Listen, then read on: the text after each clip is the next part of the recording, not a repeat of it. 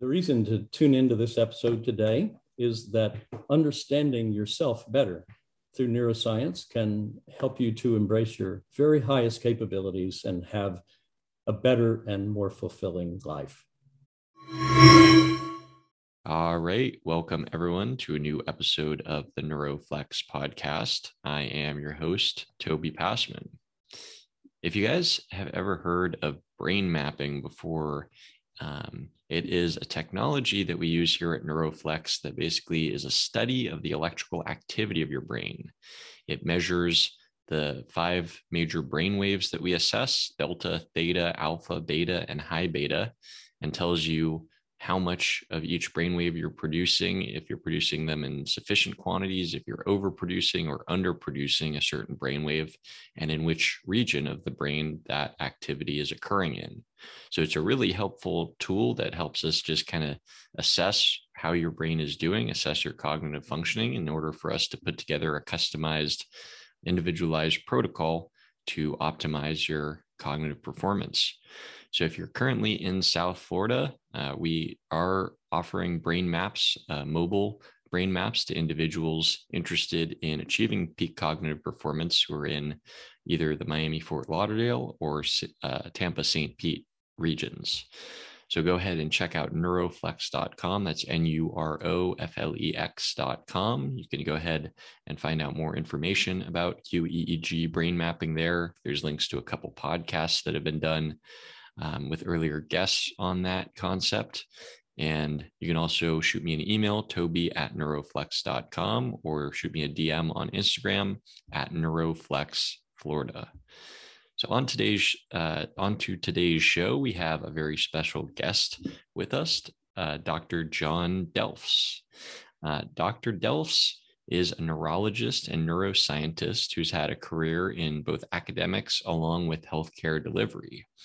And Dr. Delfs has founded Good Wolf based on the belief that people everywhere should be able to benefit from understanding themselves better through neuroscience.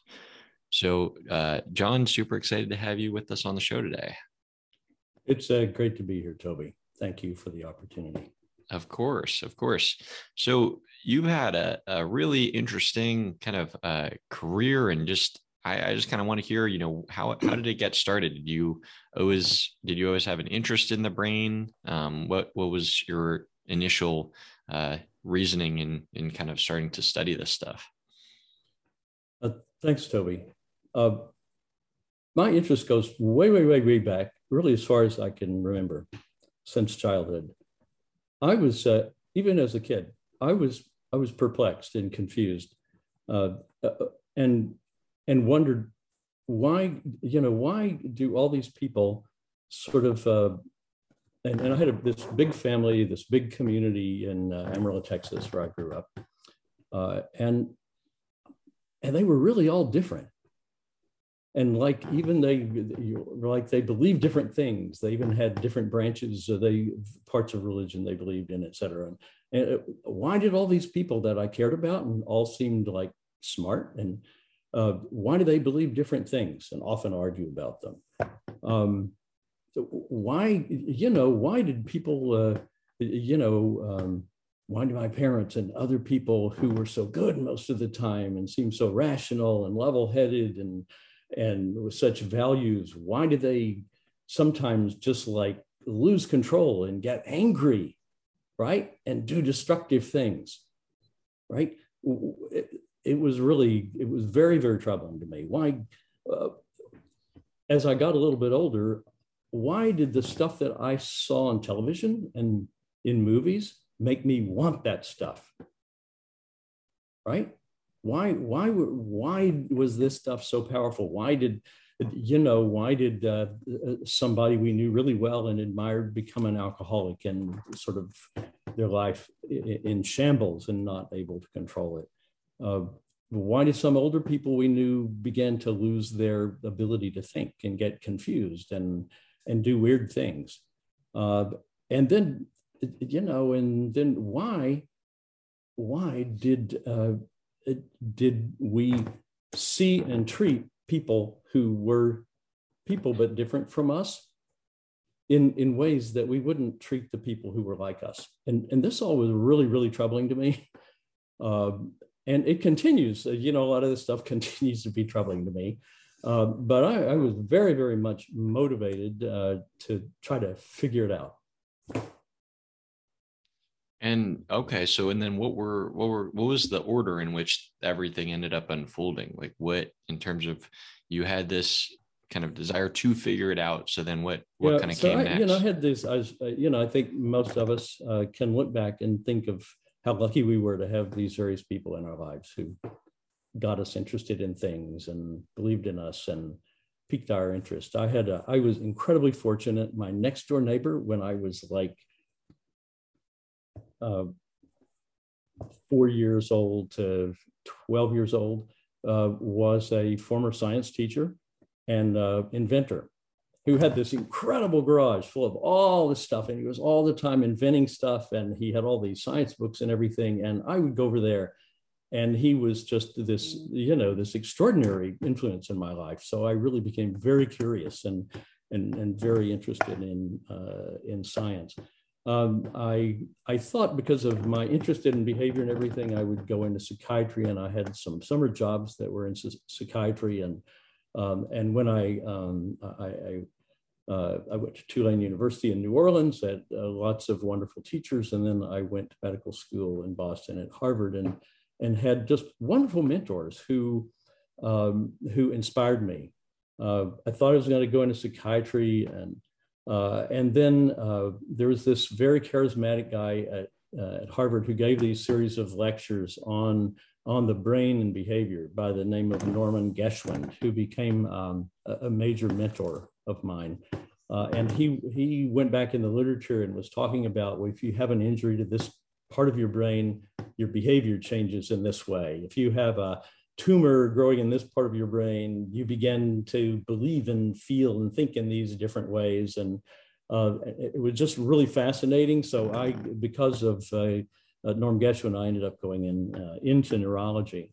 And then I went through the neurology training program at Harvard Longwood in Boston, and then became very interested in basic neuroscience for a while, for several decades, and did research on neurons and how they connect in systems.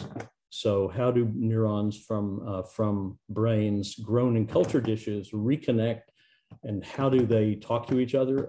How do neurotransmitters and neuromodulators influence their activity? So that was really fascinating. One thing led to another, and I got very interested in Alzheimer's disease, and also involved in geriatric medicine in addition to neurology. So I had lots of opportunities. Ended up going to Washington for a couple of years to work on healthcare policy, and then was fortunate enough to have a few leadership positions in various healthcare organizations.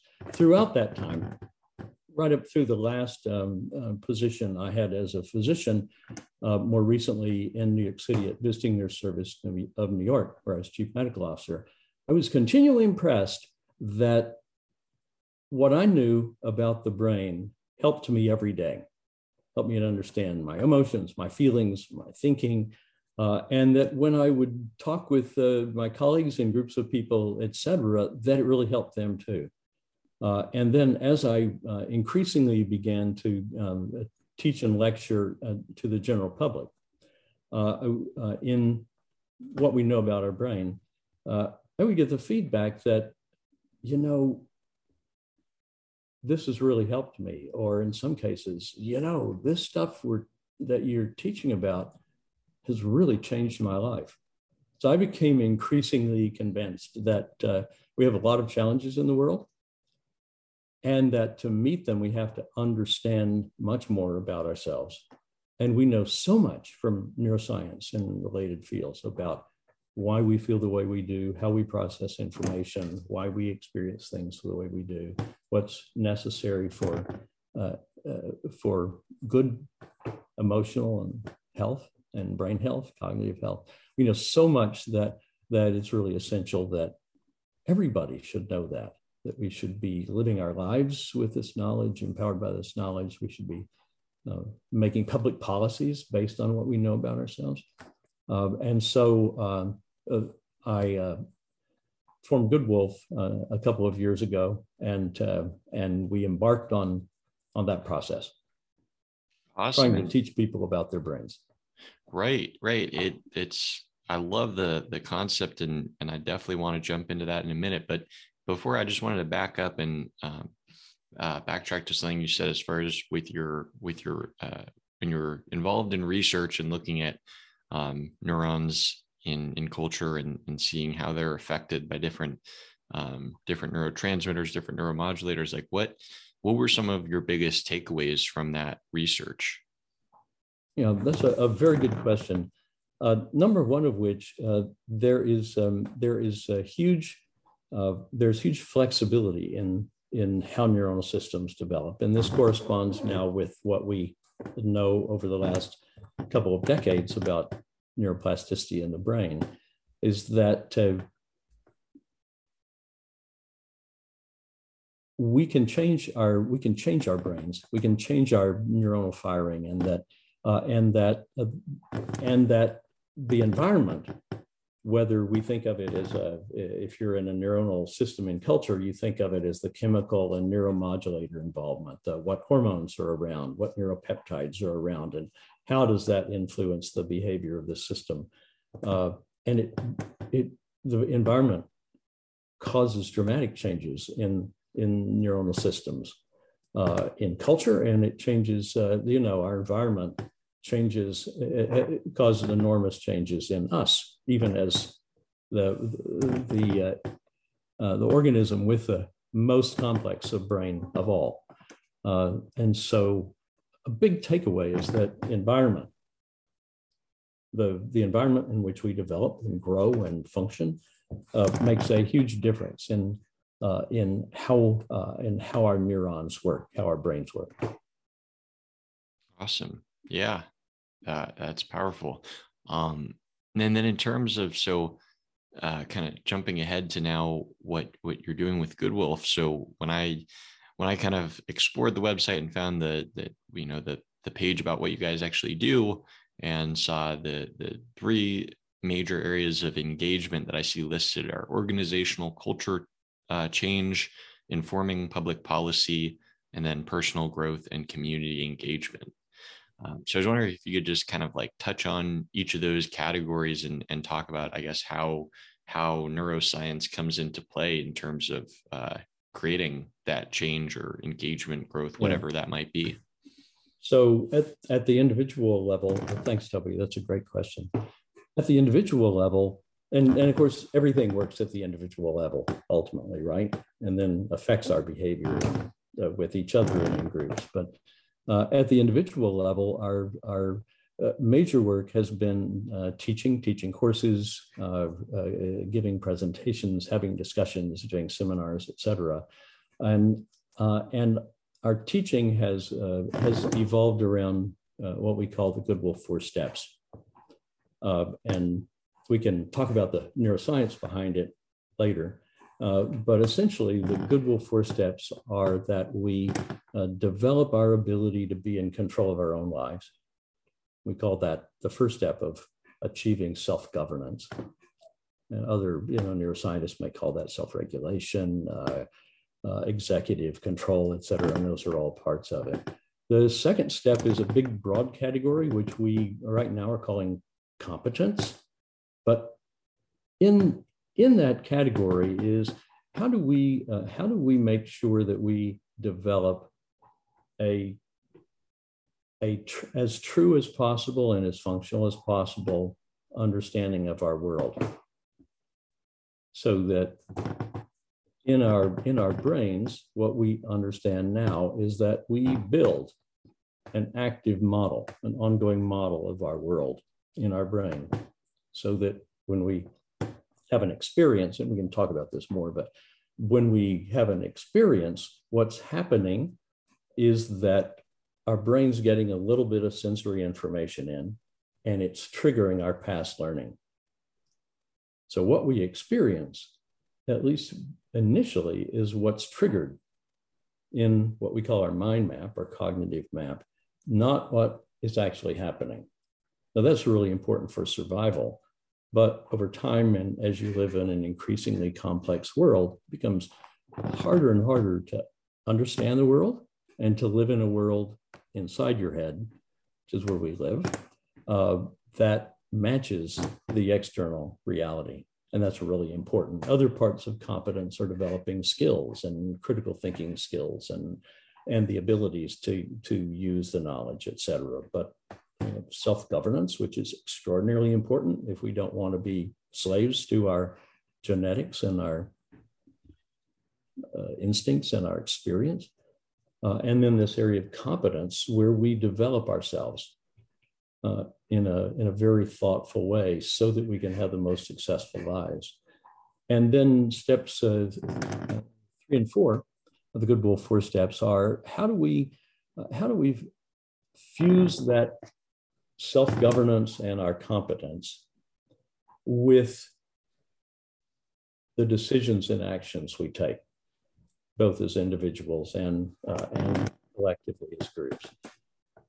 And so we talk about the underlying neuroscience, but we bring it into these 4 steps. So in our individual teaching, the neuroscience is extraordinarily important for a couple of reasons. One is that certainly it helps people understand why they feel the way they do, why their experience may be very, very different from the experience of the person sitting right next to them in the same situation, and hopefully making people humble about the fact that our brains aren't really designed to tell us truth. And so we need to listen to each other and work together to try to figure things out. And that for us all to do well, we need to think about what kind of values will help us all thrive as a population of humans, as a species. And we call those pro-social values. That's not a particular political or religious slant, right? But it's pro-social values, are those values which are good both for individuals and groups, and are fair and are just and are help people to have good lives. And so steps 3 and 4 are making decisions and acting based on values that are good for us and others and all people, both individually and collectively. So we teach this stuff to individuals. When we work in organizations, we have a pilot study going with a significant provider of services for homeless persons in Westchester County, north of New York City. And we're teaching about our brains as a way to engage with frontline providers of services for homeless persons so that they can understand that they can develop a part of themselves which can look at themselves. We call it conscious metacognition. And teaching the neuroscience is not threatening, right? Everybody is interested in the science. We're interested in understanding ourselves. So we're not saying, you need to do this, you need to do that, you need to do this, right? So the power of it is that we're teaching about the neuroscience, and the persons who are in these groups begin to say, oh, if I slow down, right? If I'm in a situation, I'm getting really upset and emotional or whatever, but if I control those impulses and slow down, I can actually begin to look at myself and say, why was I feeling that way? Is the situation right now warrant that? And often it doesn't, right? Our emotions are often, they're very profound and important to each of us, and we feel them very strongly when we have them. Acting on them immediately in our modern world is actually not often it's not good for us. It gets us into trouble. And so as we talk about the neuroscience behind brain map and our emotions and our experience, etc., people grow an ability of themselves to begin to look at themselves. And what we found as people grow that ability to begin to look at themselves and think about themselves and think about themselves feeling and think about themselves thinking, that is incredibly empowering, and that people become their own change agents, and that they become eager to learn more. They become eager to think about how they can engage in growing personally. And we then couple our neuroscience teaching with very practical work on personal development and group dynamics, et cetera. Excuse me.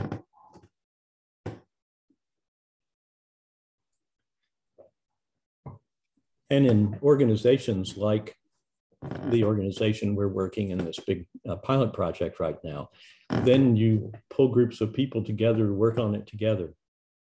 They begin to think about, well, how could we change how we do things? How could we change the culture?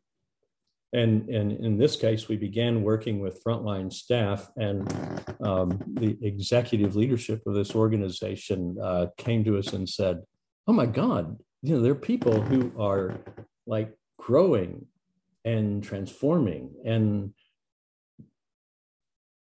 how about working with our executive leadership? So we began a process over the last year where we have been working intensively with the executive leadership and management to teach neuroscience as a way to understand yourself, and then think together about how you change the policies of the organization and the procedures and the ways. And so it's been very thrilling. But it's really using neuroscience knowledge to both open people up to that, have them understand themselves better, and then engage in the change process. Right. I was just going to summarize it by saying, like, it seems like teaching the neuroscience principles is kind of people understanding the basic workings of their brain and how they're not just, victims of their emotions, that they can actually control them, all this stuff. Yeah. That is tremendously empowering. And it's tremendously empowering. Yeah. Right. And then we should come back to that. I'll just very quickly say the third part. So that's the individuals and the organizational cultural change. The third part, which we will be embarking on for the first time later this summer, is we'll be pulling together an interdisciplinary group called a Public Policy Working Group, where we will have neuroscientists and others who have research information and understanding of the causes of homelessness and the effects of the stress of homelessness on persons who are unhoused, along with people involved in public policy, people involved in frontline work and advocacy, and persons involved in communications and media, in a public policy working group on poverty and homelessness, to begin to think together about how can we use what we know about ourselves from neuroscience and what we know about how, in this case, poverty and homelessness affect brain function, which is, the answer is profoundly and negatively. And how do we rethink? How do we use, how we also use information on what programs are working and try to bring evidence-based neuroscience-informed recommendations for public policy. That is, so we have some really ambition. Cool work. That you certainly do have some ambition. What are some of the biggest, I guess, principles or most surprising principles about how the brain works that you teach people that really kind of revolutionizes the way that they see themselves and they see the problems that they're, attempting to tackle, kind of besides what we just discussed there with emotions? Right.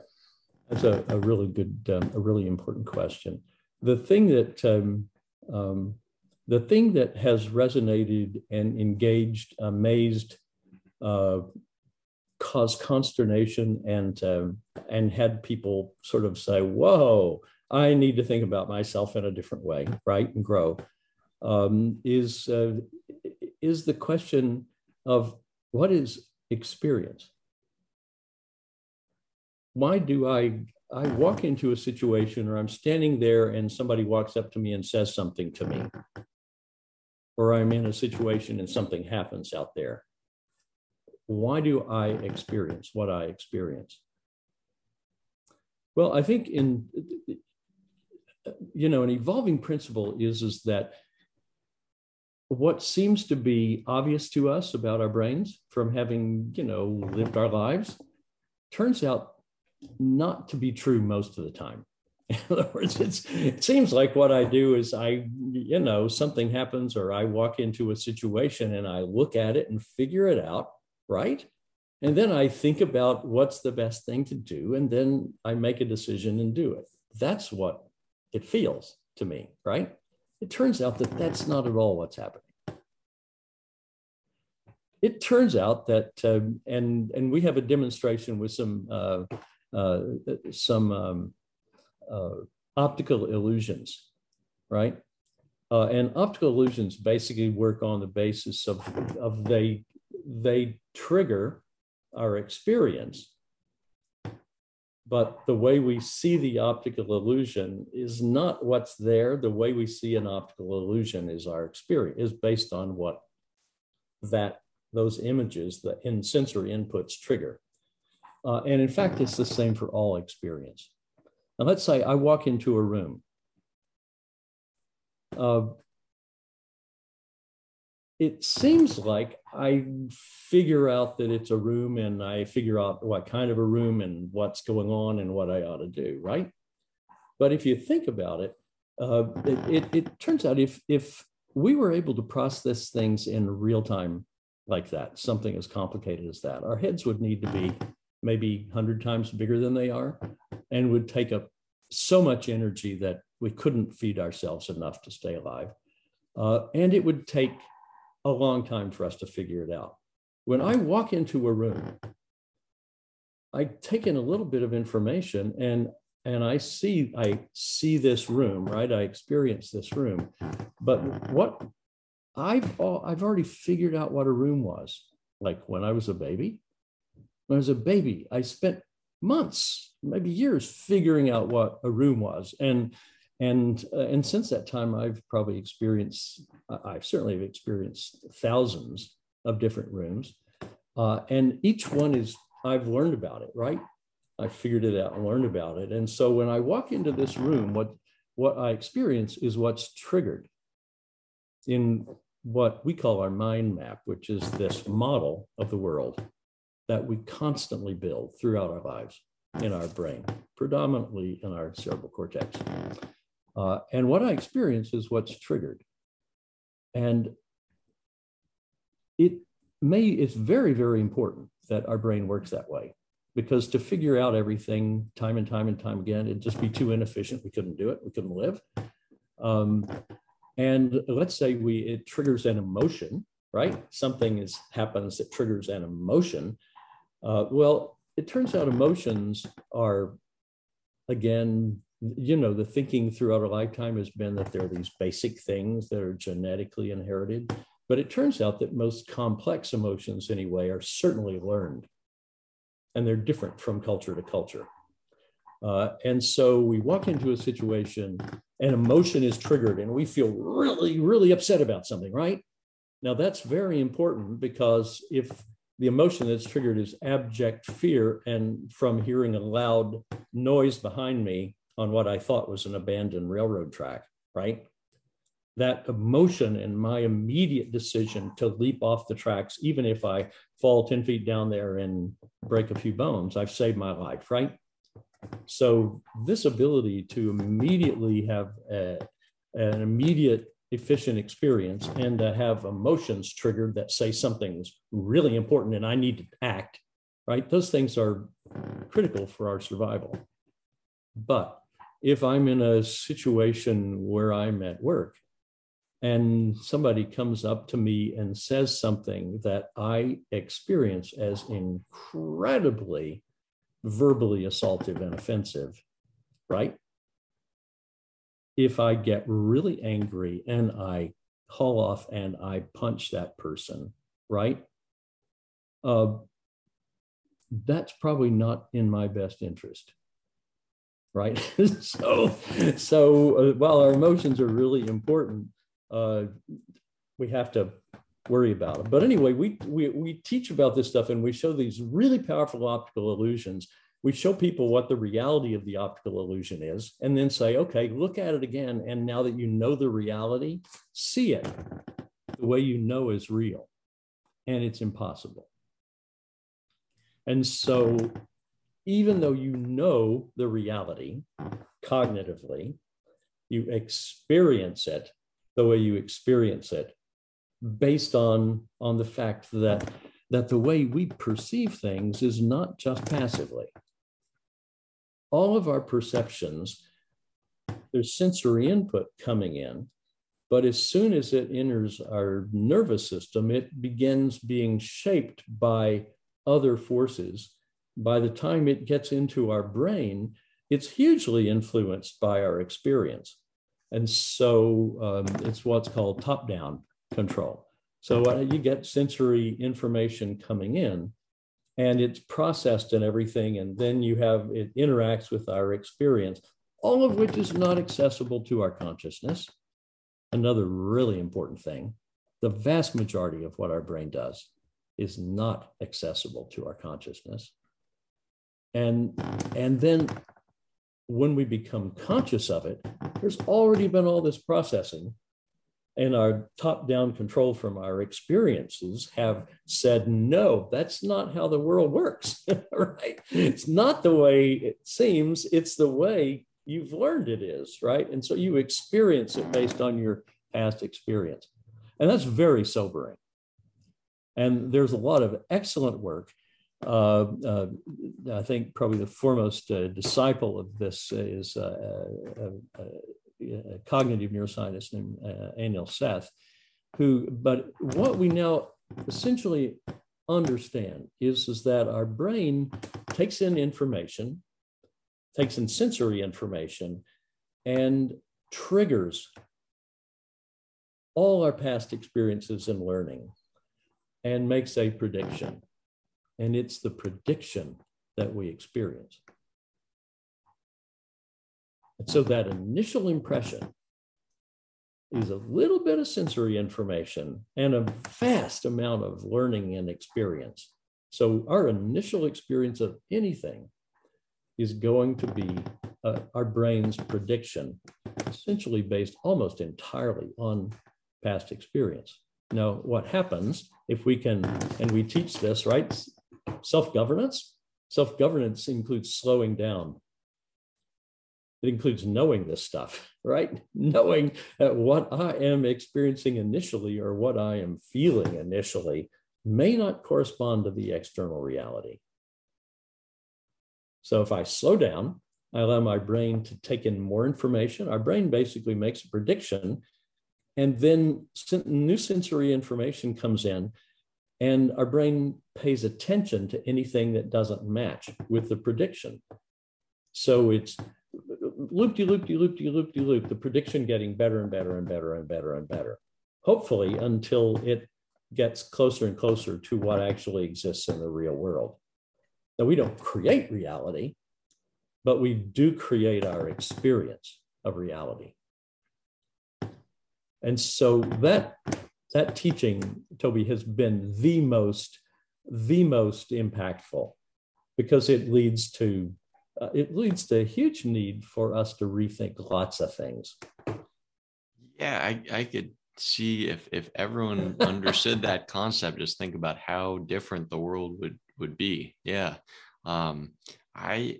So I'm curious. So this sort of like mind map that we create, these mental representations of things and the way the world works. It's like you gave the example before of walls or doors, right? In the sense of like, we know, say, I'll use the example of a door. I don't have to think about what it is. I don't have to think about the fact that I have to pull the handle or turn the handle. It's just it's just all operating automatically. And that's a really good thing. As we mentioned, it would be impossible if we had to like relearn everything constantly. Like our brains would be overloaded with information. But So it's clear that it's like there are definitely benefits of this system, but it seems like from what you're saying, there's also pitfalls.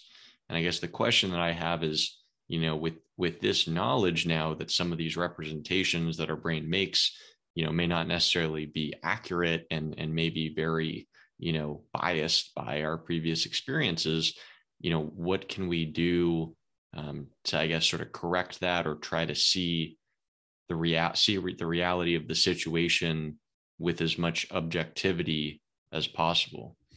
Oh, I think you've just asked the hugely most important question, and probably one of the most important questions of our civilization. Right? Right. Because Yeah. we grow up in a particular culture, we grow up with being taught various things. We grow up thinking our group is great and the other group is inferior and dangerous, and right. And we grow up with all these things. And how do we grow up again? How do we change ourselves to be more functional? And I think the first thing is, I've often said that studying neuroscience has made me incredibly humble, because I see the limitation, our limitations. I think studying neuroscience has also made me incredibly hopeful, because I think our brains are like the most magnificent thing in the universe, without doubt. And we have such astounding capabilities that I think we can turn things around. But I think that to do this is so, I think it's so hard that understanding enough of the neuroscience and understanding enough of the scientific basis and the studies for understanding the stuff about what experience really is, what emotions really are, all of which are important. I think to understand it, people need to understand it to believe the need to work on changing their, their preconceptions of things. Because I think it's not easy. I mean, I've talked about, one of the things is to slow down. Another thing is to recognize that there's a reason. There are all these studies now that show that diversity on the boards, like with women and other cultures, other races, et cetera, on a board of large corporations, the large corporations nationally and internationally who have the most diverse boards have become the most successful. It's very dramatic research from economics and corporate governance, et cetera. And it's, once you know the science, that's like a duh. Well, why? Well, duh. Because if you have a group of people actually working together and having diverse experiences and talking about them and sharing these different views of reality, you become much more likely to be able to grapple with what's really happening. It's like, you have the old story of the visually impaired people around an elephant, right? They're each feeling a different part of the elephant and having an argument, right? And one of them says, they have a very cold, hard thing that's curved and pointy. That's what an elephant is. And another one is saying, no, they have a long thing that has hair on the end of it and swishes back and forth. That's what an elephant is. And another one goes, no, they have these huge things these huge feet that are like tree trunks. And that's what an elephant is. Another, right? And if you have those people sit down and actually listen to each other and figure out what an elephant really is, they're more likely to make good decisions about how you deal with elephants. And so if we're teams of people who actually have different experiences, they've grown up in a different culture and have different life experiences and see things differently, and we can get together collaboratively and we work on this. And this is part of our cultural transformation in organizations, is to use this stuff to work together collaboratively. But if you can do that, you become very, very powerful. Your group becomes very powerful because you are much more likely to be dealing with the external reality, both in the truth of the external reality and in its various complexities that you might otherwise not even be aware existed, not know that you didn't know. That's very interesting.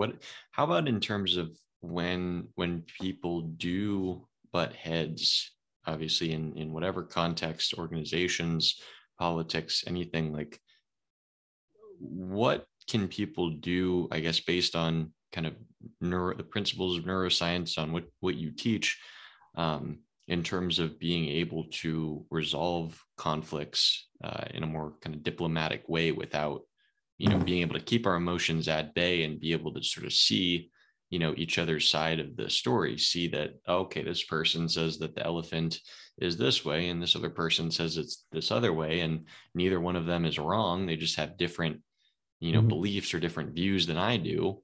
But like, how do you get to the point where you acknowledge that versus just being like, I'm right, John, you're wrong? Like how do we get there? Yeah, that's a really good question. We were, I think that it's very interesting. One of the things that we want to do, and it's a really important question, but one of the things we want to begin doing at Good Wolf, because we're very new, we're just really, we're getting ready to go live within the next week or so with our website, which will be very exciting and Congrats. correspond somewhat to the release of this podcast, which is exciting. But we hope to be able to, over time, look at various interventions, organizations, and programs and say, these are effective because, right, whether they do it consciously or not, they are in synchrony with what we know about ourselves. Our brains are our control systems, right?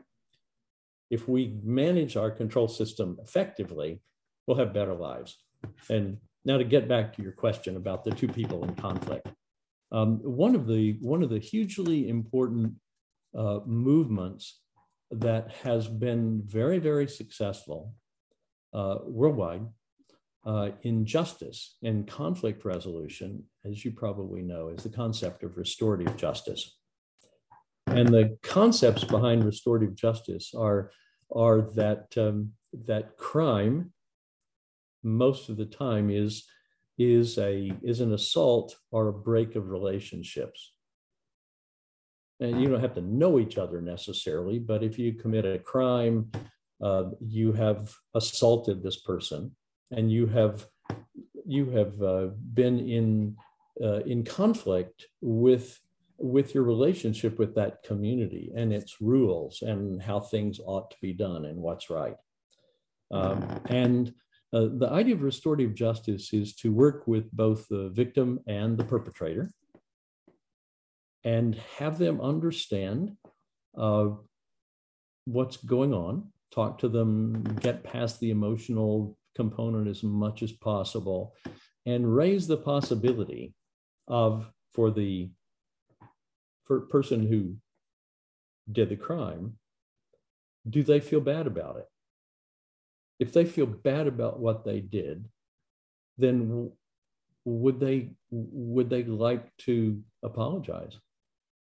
Would they like to do something to try to help the person they have harmed? Is there a way to do restitution? Right? Is there a way for them to apologize face to face? And for the victim, as we all know, one of the terrible things about being a victim of crime is that you feel violated and you feel angry. You feel like something has been taken away from you, and you may obsess about it. It may it may ruin your life, not because of the actual crime, but because of the emotions around that, the meaning around it. And so working with the victim, you say, would you like to, under guidance, to sit down with the person who did this? The person who did this would like to apologize and would like to ask you, what might they do to make amends, to do restitution for how they have harmed you?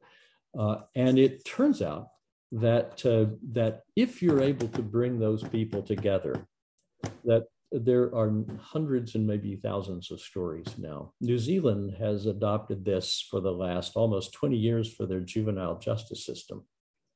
It's entirely based on restorative justice approach in their juvenile justice system. And in New Zealand, their rates of institutionalization for juvenile crimes has gone down to, I think, maybe 20% of what it was 20 years ago. And it's really been just dramatic, transformative in people's lives. But there's story after story of how both people's lives are changed and both people's lives are made better.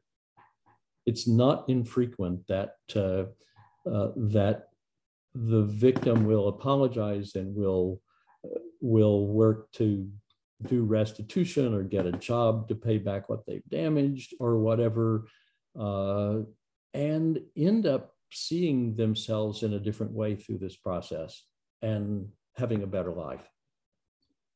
It's not been unusual for the victim to understand the circumstances of the perpetrator and to understand how unfair the life of the perpetrator had been and to want to help them.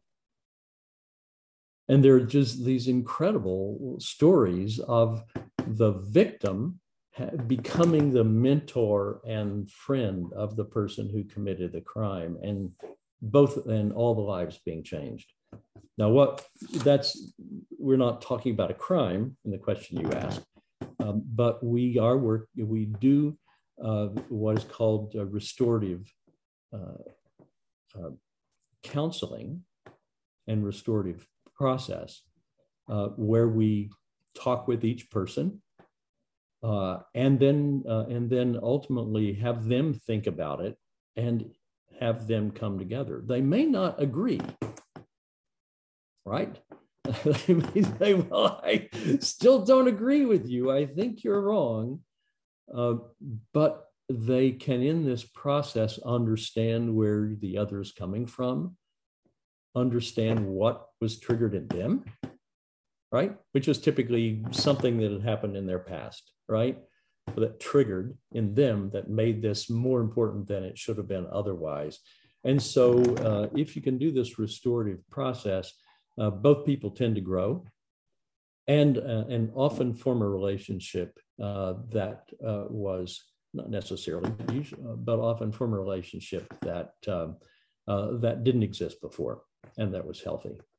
So it's very interesting. And what we know from neuroscience is not only that what we experience in those times is mostly what was triggered, not was actually happening, but we also know that we're social beings, and that one of the things that's most stressful and damaging for our brains is to feel excluded or not cared about. One of the things that's healthiest for our brains is to feel accepted as a part of a group, respected. And one of the really healthy things for our brain, it turns out, is helping other people. There's a lot of research on this, which is just absolutely fascinating. You know, it would be really remarkable if that knowledge right there was, in the hands of, or being actually applied, in our justice system. Because I just think of, what you were just saying of people's like need to feel like important or be part of something, and like how, a typical prison is going to make people feel incredibly excluded from society. Yeah. tucked away, they probably don't have the chance to really help other people. It's something I remember a few months back I watched. There's a Netflix documentary series on different, it was, I think, something called like Inside the World's Worst Prisons or Toughest Prisons or something. Yeah. But there was actually one episode that wasn't necessarily, it was focusing on a German prison that actually was focused on rehabilitation.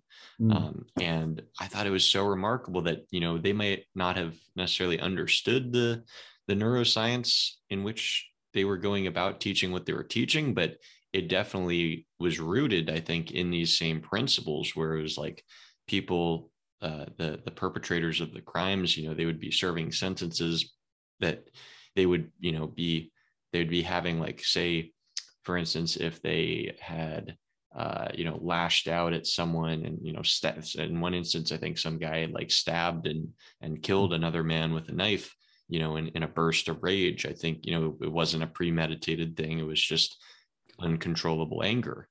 And his rehabilitation in this sense was like, he was put, like the therapist put him directly in that sort of situation and tried to trigger him, tried to like push him, and like the whole, it makes so much sense to me now that having talked to you, where it's like the whole idea was like, figuring out how he could break the cycle of not acting based on that past mind map, that past his previous, experience of something just triggering him. All right, react. And that got him into a lot of trouble. And this was just all kind of rewiring that behavior. And I thought it was so interesting. And now connecting the dots just with what you're talking about, it makes a lot of sense that would have applications with, the justice system, but also other interpersonal conflicts, as we've discussed. It really does. Knowing the neuroscience suggests that our justice system is based mostly, it's based mostly on our understanding of our brain from maybe the Middle Ages or before.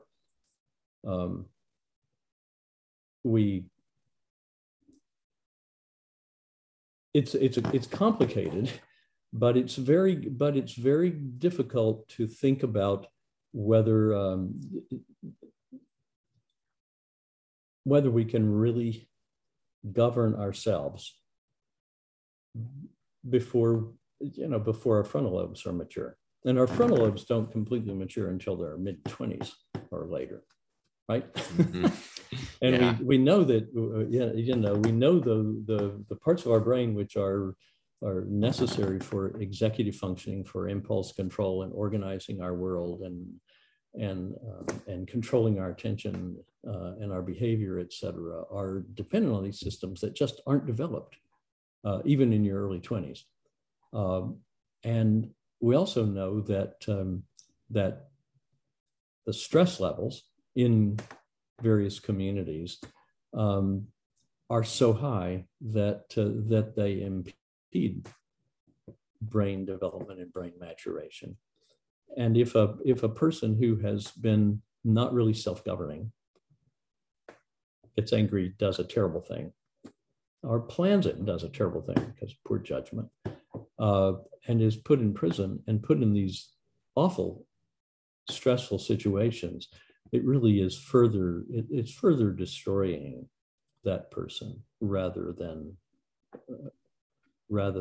helping them. And so there's a huge rethink that needs to be done. So a future public policy working group will be on that. That's exciting to look forward to that. And I couldn't agree more with what you just said. John, we're coming up on to the end of the show. I've really thoroughly enjoyed this conversation with you.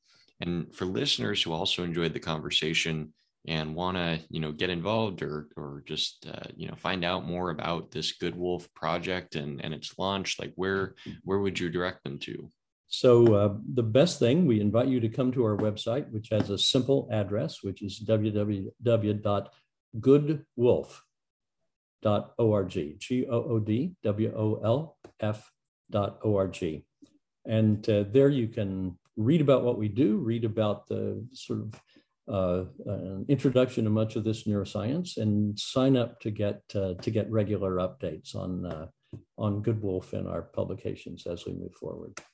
Awesome. Yeah, I'll put a link to that in the show notes. And Wonderful. I just wanted to say, looking as I was preparing for this interview, just looking through your website and reading through the different sections on under the science and how your brain works and brain in control, staying alive, like all of these things, it's like I love the way that this information is distilled and just the translation of the neuroscience into practical applications. I think is just, this was so eloquently done. I was really impressed. So I kudos to the website. It's awesome. Thank you, Toby. Absolutely. Yeah, I would like to acknowledge we have a wonderful team. My colleague Jay DeSaussure, who's managing director, Johanna Wald, who's our main editor and strategic director, Greg Morris, who is our website and communications infrastructure director, and Angela Betancourt, who is our communications strategy director. And we have this incredible team. So I want to acknowledge them, as well as all the people who are so wonderful to support Good Wolf in its work. Yes, absolutely. Absolutely. And I'm super excited that this, as we mentioned before, it sounds like this is going to come out right around the time of your guys' launch. So I'm really, really happy to be a part of that and having had this conversation with you right now. For the listeners also who enjoyed the episode, I'd really appreciate it if you went over on Apple Podcasts and left the podcast, the Neuroflex podcast, a 5-star review. You can also listen to the podcast on Stitcher, Google Podcasts, iHeartRadio, or pretty much any other major audio streaming platform. You can also go ahead and check out our YouTube channel. It's Neuroflex, NUROFLEX. There's full podcast episodes along with podcast clips that you can find on that channel. So, John, I wanted to thank you, so much for your time and all, just sharing all of your knowledge and expertise with the audience today. I truly, truly enjoyed this conversation.